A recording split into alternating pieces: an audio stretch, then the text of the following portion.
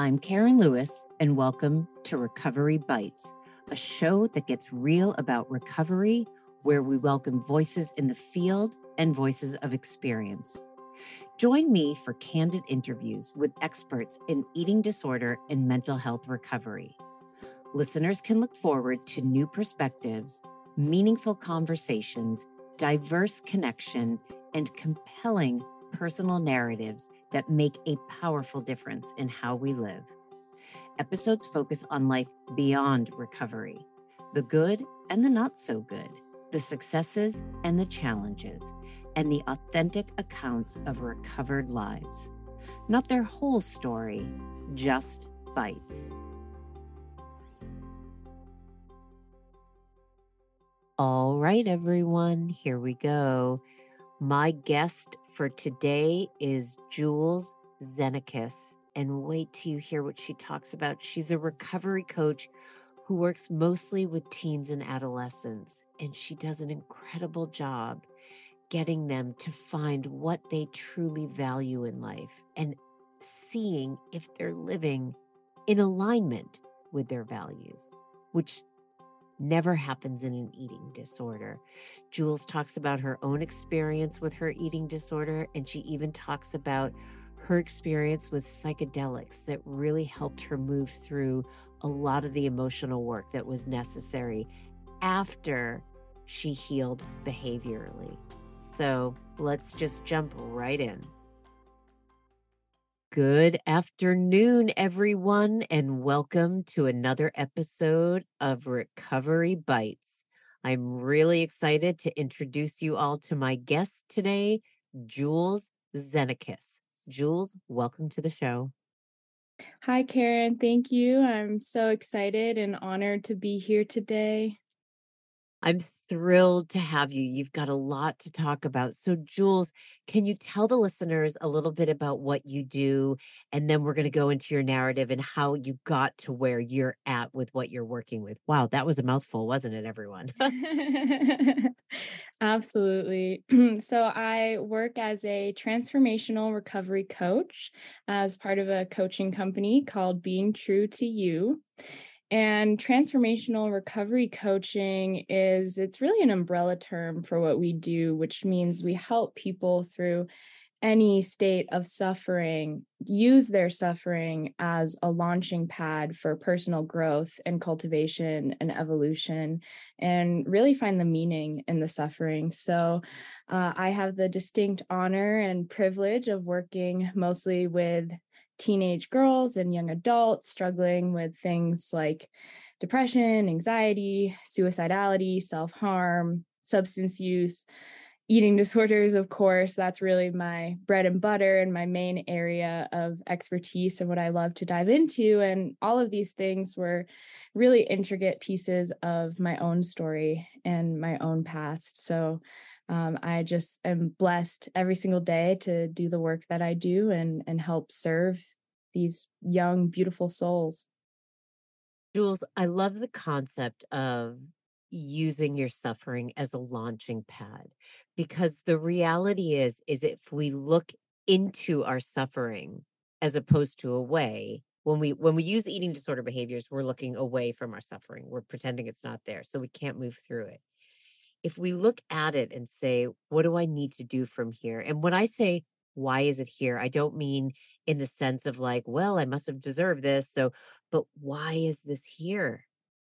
How do I move through it? That's that's healing. Can you share a little bit about your story? Yeah, I would love to. So I struggled with anorexia nervosa for about 10 years. It started in seventh grade for me. And I remember it was kind of a weird start into an eating disorder. I guess they're all unusual and special and colorful in their own ways. But I had swine flu. I got really sick from swine flu, and it was right at the beginning of the school year. And I lost like 10 pounds in a week because I was really sick. I couldn't eat anything. Then I come back to school and everyone says, wow, you look so great. And that was the beginning of the end for me. And it really coupled this idea with my worth was attributed to my body and what I looked like, and that skinnier was better. And I got attention that I had never gotten before in my life. And it was different. I never felt that way. I felt beautiful for the first time. And, when I was 8 years old, I remember that was the first time that I really hated myself. I hated my body, and I didn't want to live as an 8-year old. That's so sad. And I put my hands to my chest for the little girl that I was at that time.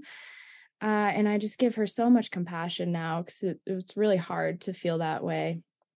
So that's where it really started for me. And then the swine flu, so I lost weight. So then I started, after that, cutting meals every once in a while, and realizing that, oh, if I'm smaller, that's better. And then when I got to high school, that's when things really started to escalate. I'm from the East Coast, as you are. So that's home for me. I'm really excited to, share that with you.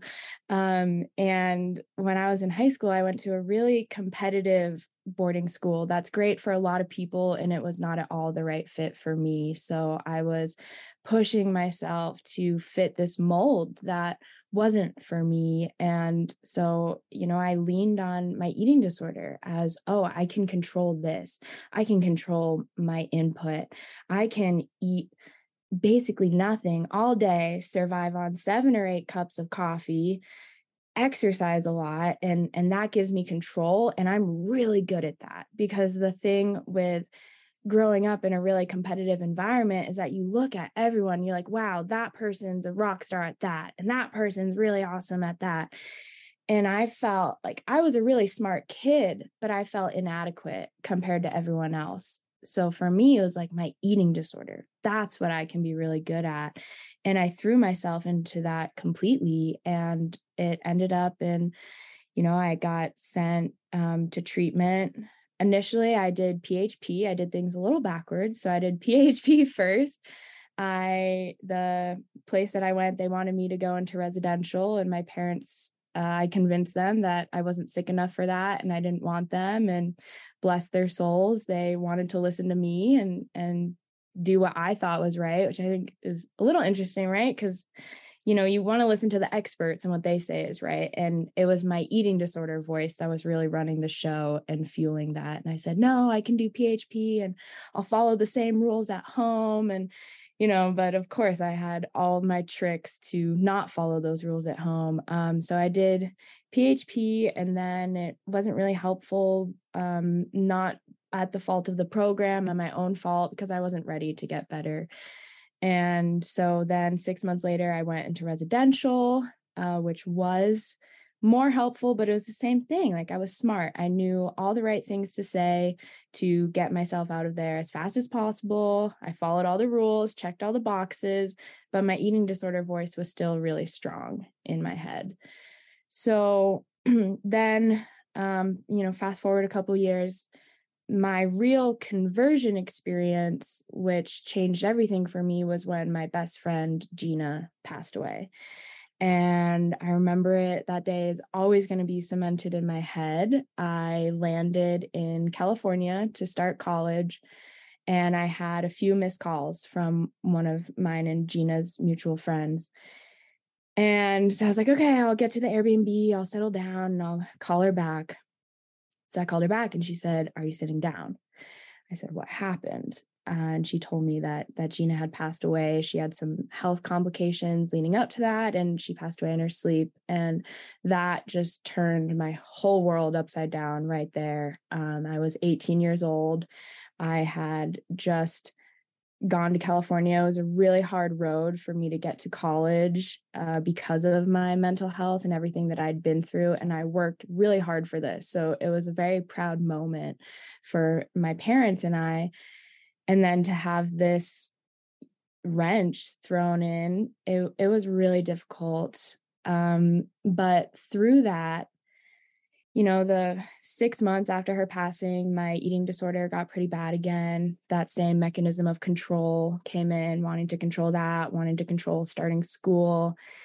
And after about 6 months, I had a really hard, honest conversation with myself one day where I said, I can continue down this road and willfully kill myself, whether I do that intentionally or I do it through partying and drugs and restricting and all this stuff, or I can make a vow to myself and to Gina right now that I'm going to turn my life around and not let her death be in vain and really live my life for her, the life that she can't live, and bring that same love and verve for life that she has and carry that forward with me each and every day. And that was really my turning point. And talking about the transformational recovery, that was me using that moment of deep profound suffering to really make the most out of it. And there's not a day that goes by where I don't think about her and integrate her into my life in really meaningful ways. She loved life. She was always helping others and serving. And so I think about, how can I be of service? And if this happens, God forbid, to be my last day, did I live today knowing that I can be okay with that? Did I live compassionately? Did I live truthfully? Did I tell the people closest to me that I love them and I'm grateful for them? Did I spread kindness? So I took some zigzags in there, but that's a little bit of my story.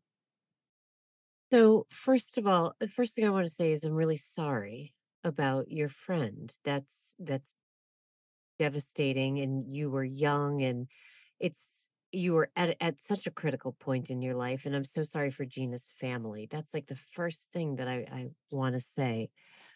The second thing is, this is one of the reasons. Now, granted, it's really extreme to lose somebody at a young age to passing away, but the reality is college is a complicated time. Can't tell you how many parents have said to me, my son or daughter, what they're begging me to let them go to school and they're still in their eating disorder. And I say to them, they're not ready. You are throwing them in, so to speak. We don't know what new challenges are going to come their way. And there's going to be a lot. And there's going to be a lot of new challenges and a lot of new exciting things. And if they're still in their eating disorder, I can guarantee you new challenges where they couldn't navigate through the challenges of today, add new ones, it's going to bring the eating disorder back. And it sounds like that's what happened, that your eating disorder picked up after the loss of your friend. I also want to say that it is really incredible that you had the insight to say to self, what do I want to do with this? This is where I'm at in life. I was in a very, very serious accident like 30 years ago, something like that. And everybody was saying things to me and this is terrible, but some people would say things to me like, well, maybe you were going down a wrong path. And Mm. one day somebody came over to visit me and they said, I am so sorry this happened. What are you going to do with it? Meaning it wasn't your fault, meaning we can't deny that you did not just have a life altering scenario. And what are you going to do with it? It actually gave me control back of my life and I did not go back into my eating disorder. So it was less than 30 years ago. But I feel like that's what you did. Do you remember the first step that you took in the zigzag road? Yeah. Yeah, that's a good question. And for me, I think a big part of it is finding that purpose and that meaning. And also, when these really challenging, life altering things happen, allowing yourself to process that and grieve that. And I think a lot of times our lives are so busy in this modern world, really, really busy, and there's always things to do.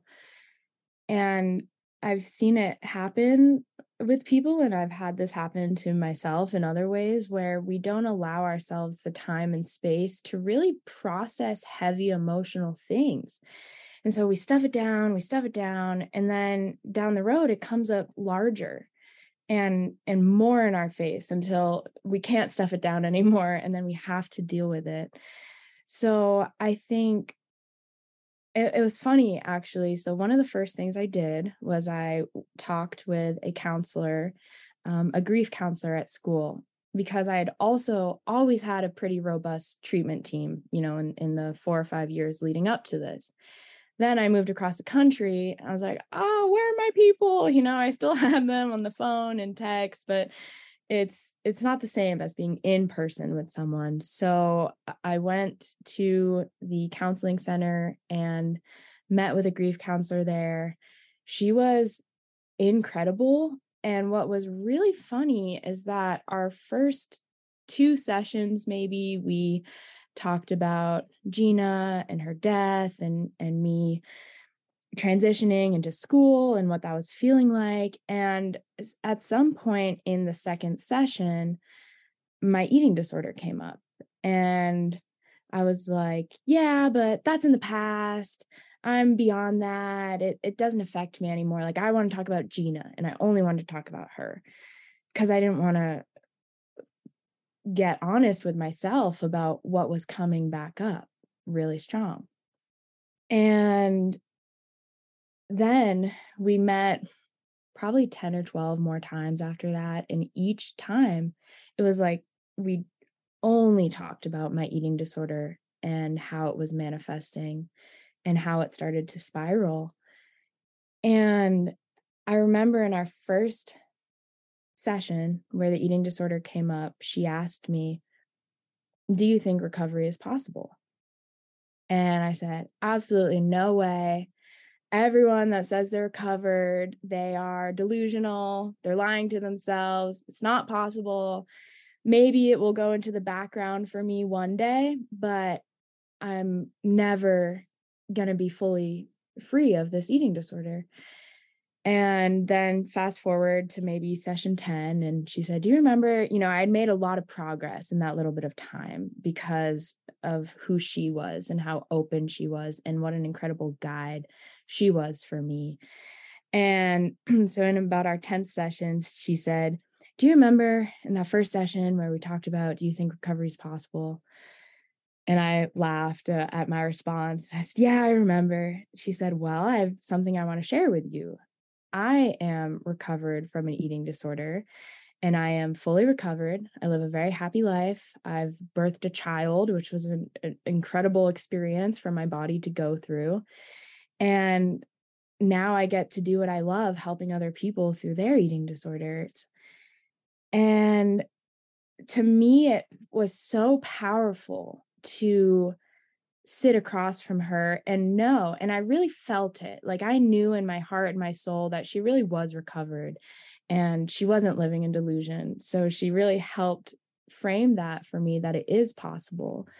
And because she waited to tell me that until I was ready to receive it, and she knew that I was ready, it really helped open me up to this possibility of like, wow, it is possible. So, for me, in that conversion experience, I think one of the most helpful things was immediately going and asking for support, not doing it by myself, knowing that allowing myself the space and the time, whatever I needed to grieve those emotions and really feel them. And I just got so blessed with who I was randomly paired with to help me process this. And yeah, she was a pretty instrumental player in my recovery. I think that there are instrumental people that come into our lives. And I also want to say, Jules, that if you weren't ready to do your part of the work, that therapist would have come and gone in your life and made no impact. I want to make sure you take some ownership of your recovery process, because like I have said to clients in the past, you can go to you can go to a treatment center that's gold standard, best in the country, whatever it is. And if you're not in a space, it's not going to be successful. You can go to a terrible treatment center for whatever reason, and if you're saying to yourself, I'm going to go in and get out of it what I can, what I need, then you will. So it was the combination of this really powerful soul that was sitting across from you and where you were at in the recovery process and your openness and courage. Say a little bit, and I know this might feel like a little bit of a hard turn, but one of the things that you did, and I think it's really incredible, is you use psychedelics for part of your recovery.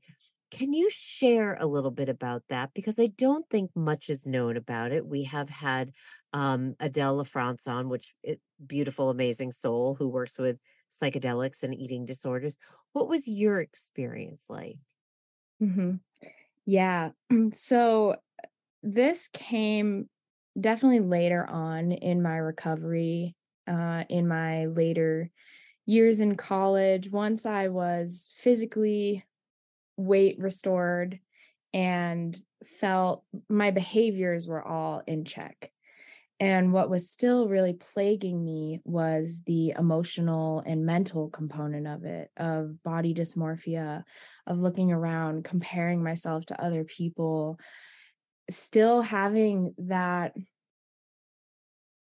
drive of, but I can be better. I can be prettier. I can be skinnier. And I think for a lot of people, and I think this is a part of eating disorders that doesn't really enter the conversation as much, is that mental component can last for a really long time. And but I think for some supporters, they check all the boxes of, oh, well, they're physically weight restored, they're not having behaviors, they're great.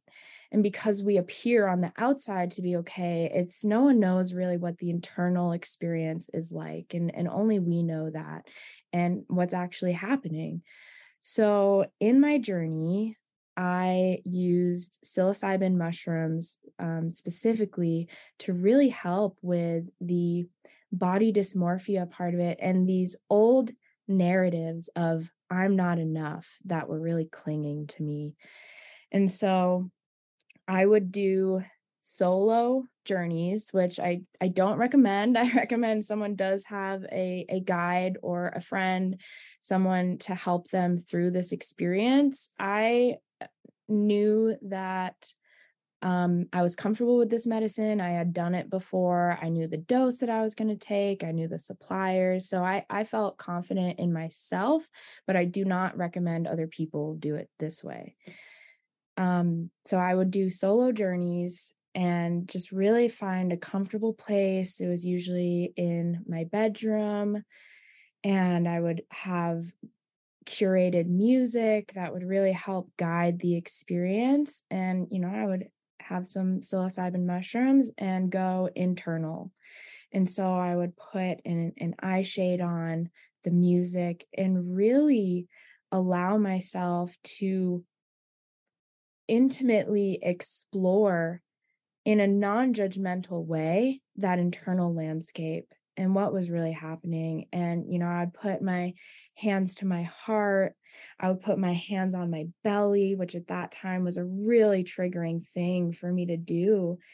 And I would sit with that. I would sit with the discomfort of it, and I would pour love into myself and use affirmations and these things that are really helpful tools, even in a non psychoactive state, um, to access those deeper parts of myself. And it really allowed me to get into a headspace where I was free from all the conditioning and programming and my own self-imposed prison of, I'm not enough. I need to be more and achieve more and look a certain way. And it would just let all those defenses come down so that I could be with myself at my core and really honor that I am a kind person.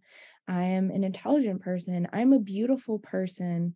And I need to honor that in myself, and I need to love myself. And it was really helpful too in going back into the inner child and doing a lot of that work, because a lot of this suffering started when I was really young and I didn't have the languaging and the tools to care for myself. I remember being really, really young and just wanting someone to hold me and care for me and tell me that they loved me and they wanted me there, and that I was um and really honor me as a little kid. And so when we can be older and do that for ourselves and give that younger past self that love and all those things that we really needed and didn't get, and now that we have the foresight to know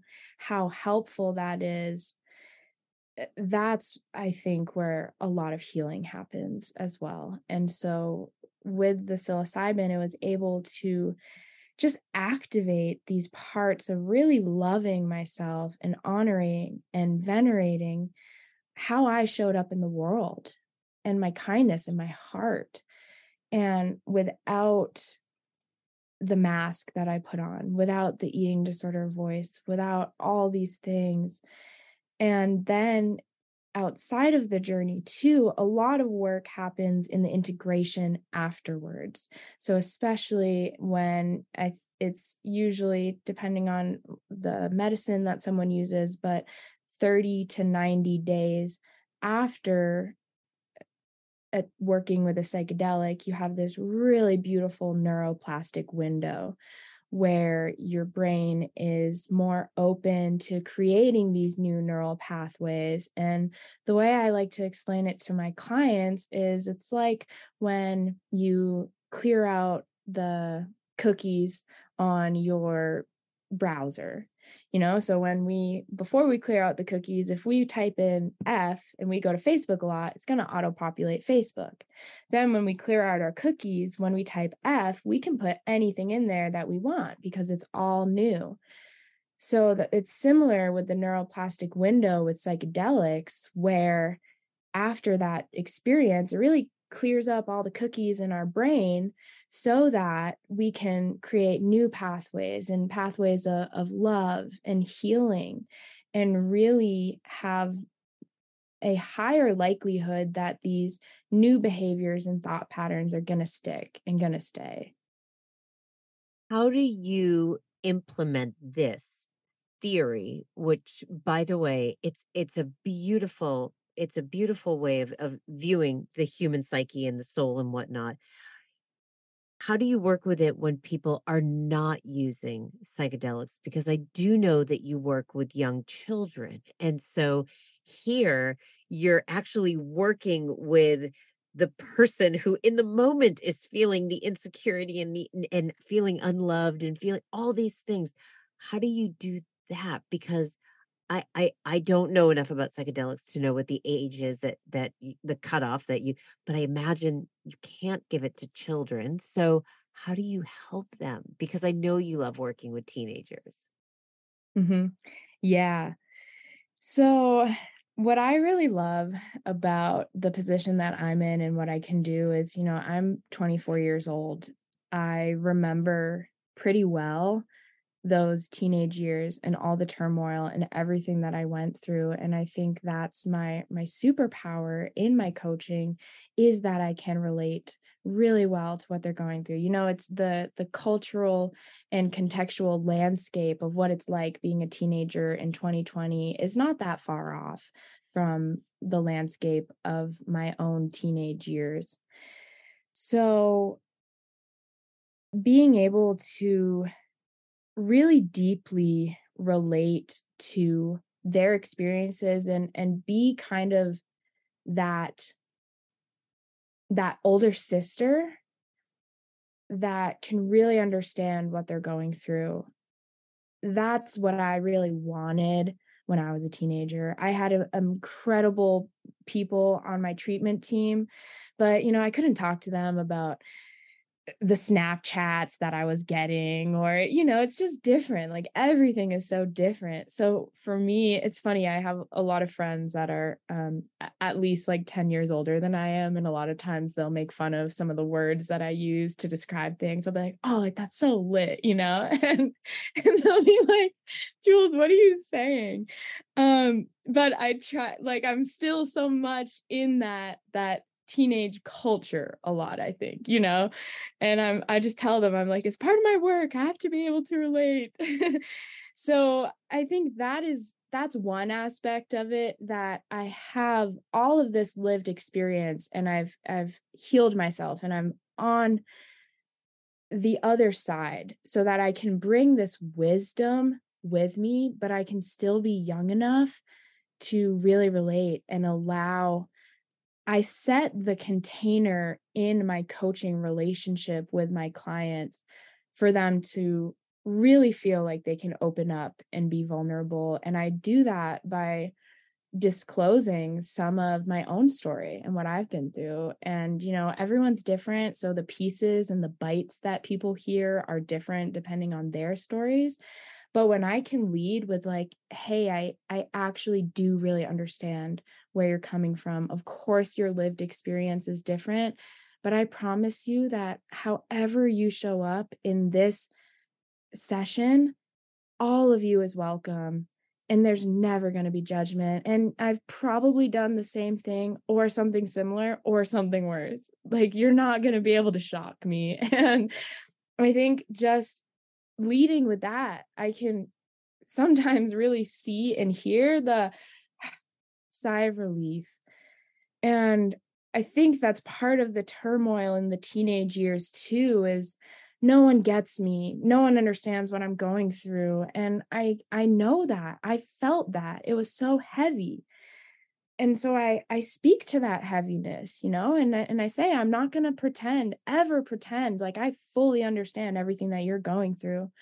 But why don't you try me and see? Why don't you try and shock me? And if you can, big applause to you.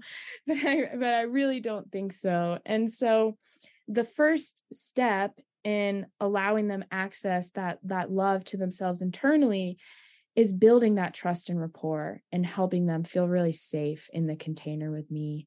And then once we build that, and for some people that happens in 2 sessions, for some people that happens in 10 sessions, and it's everyone's at their own pace. And what I really love about coaching is that we can meet people like exactly where they are and work at their pace. So we start there. And then I like to, once we have this real solid bond and trust and rapport, I like to invite in for them the curiosity of,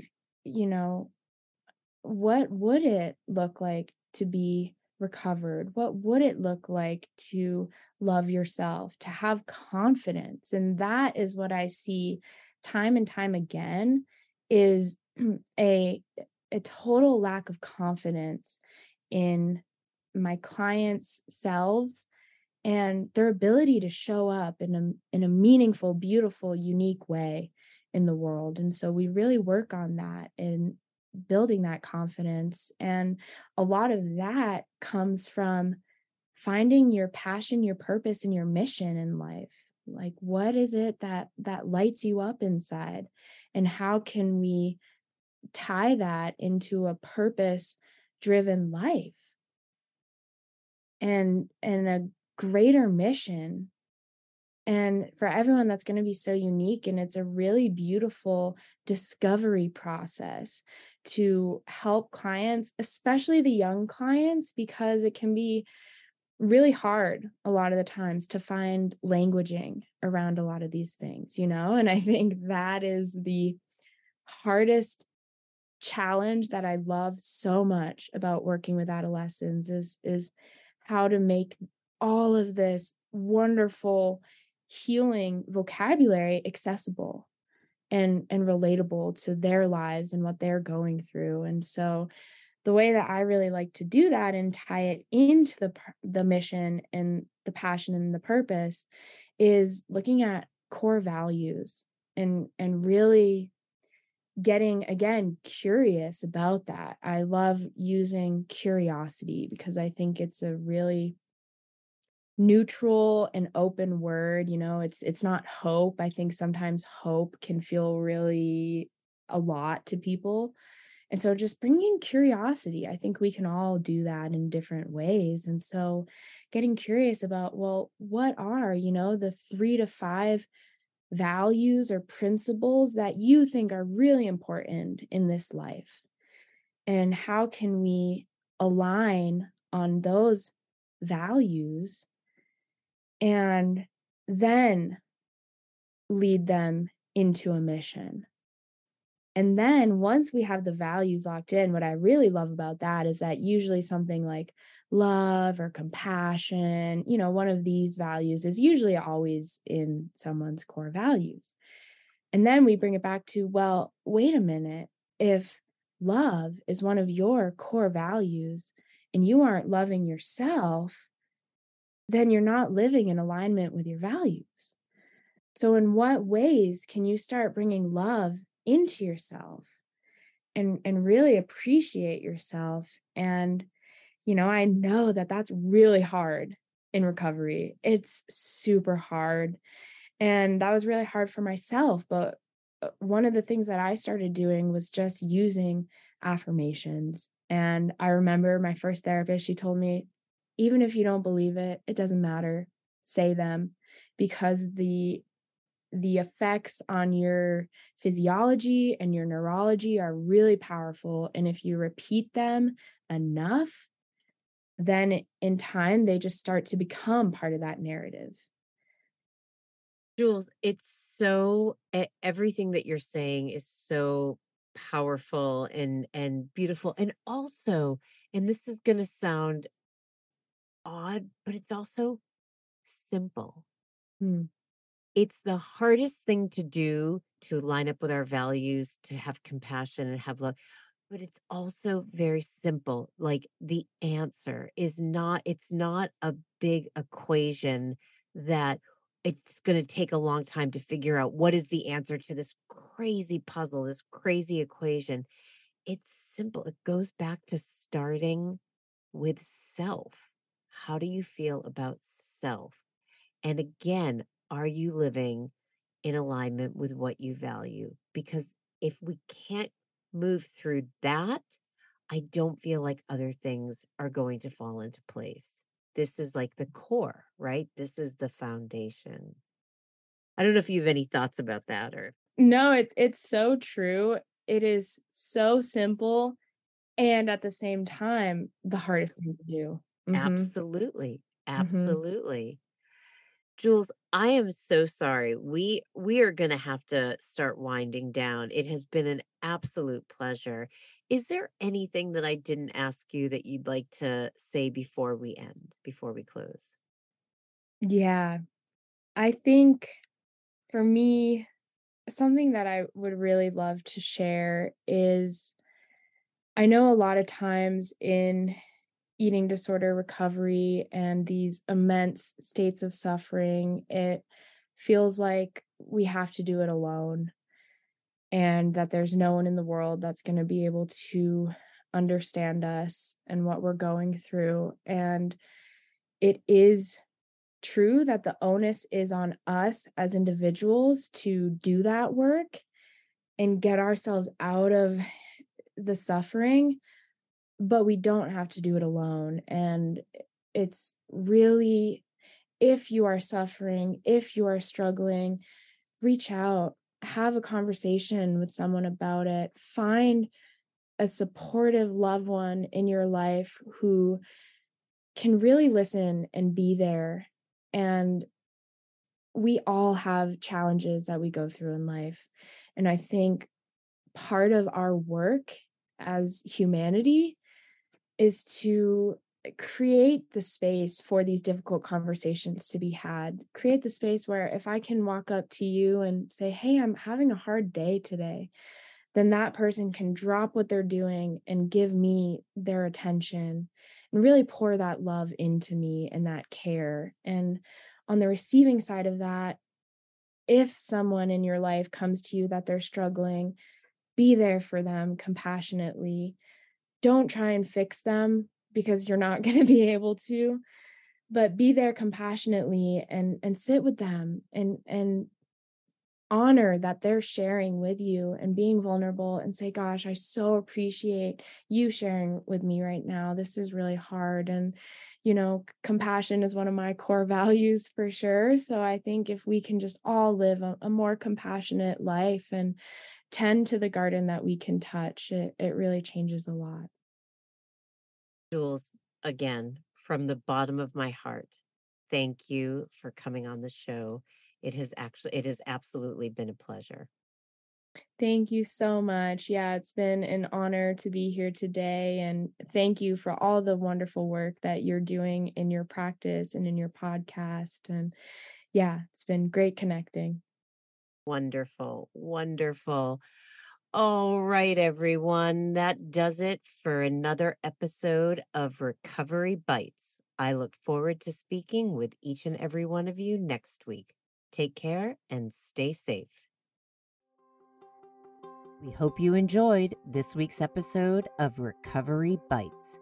Be sure to visit recoverybitespodcast.com to join the conversation, access show notes, listen to past episodes, and more. You can also find us by searching for Recovery Bites on Apple Podcasts, Spotify, and major podcast streaming players. For weekly episode releases, you can follow us at Recovery Bites Pod on Instagram. If you're interested in becoming a guest on the show or to submit a guest request, please visit KarenLewisEDC.com/podcast sign up to begin the process. I'd also like to send out a heartfelt thank you to my producer, Jen Galvin. It is unbelievable the magic she does behind the scenes. All right, everyone. See you next week for another Recovery Bite. Thanks for listening.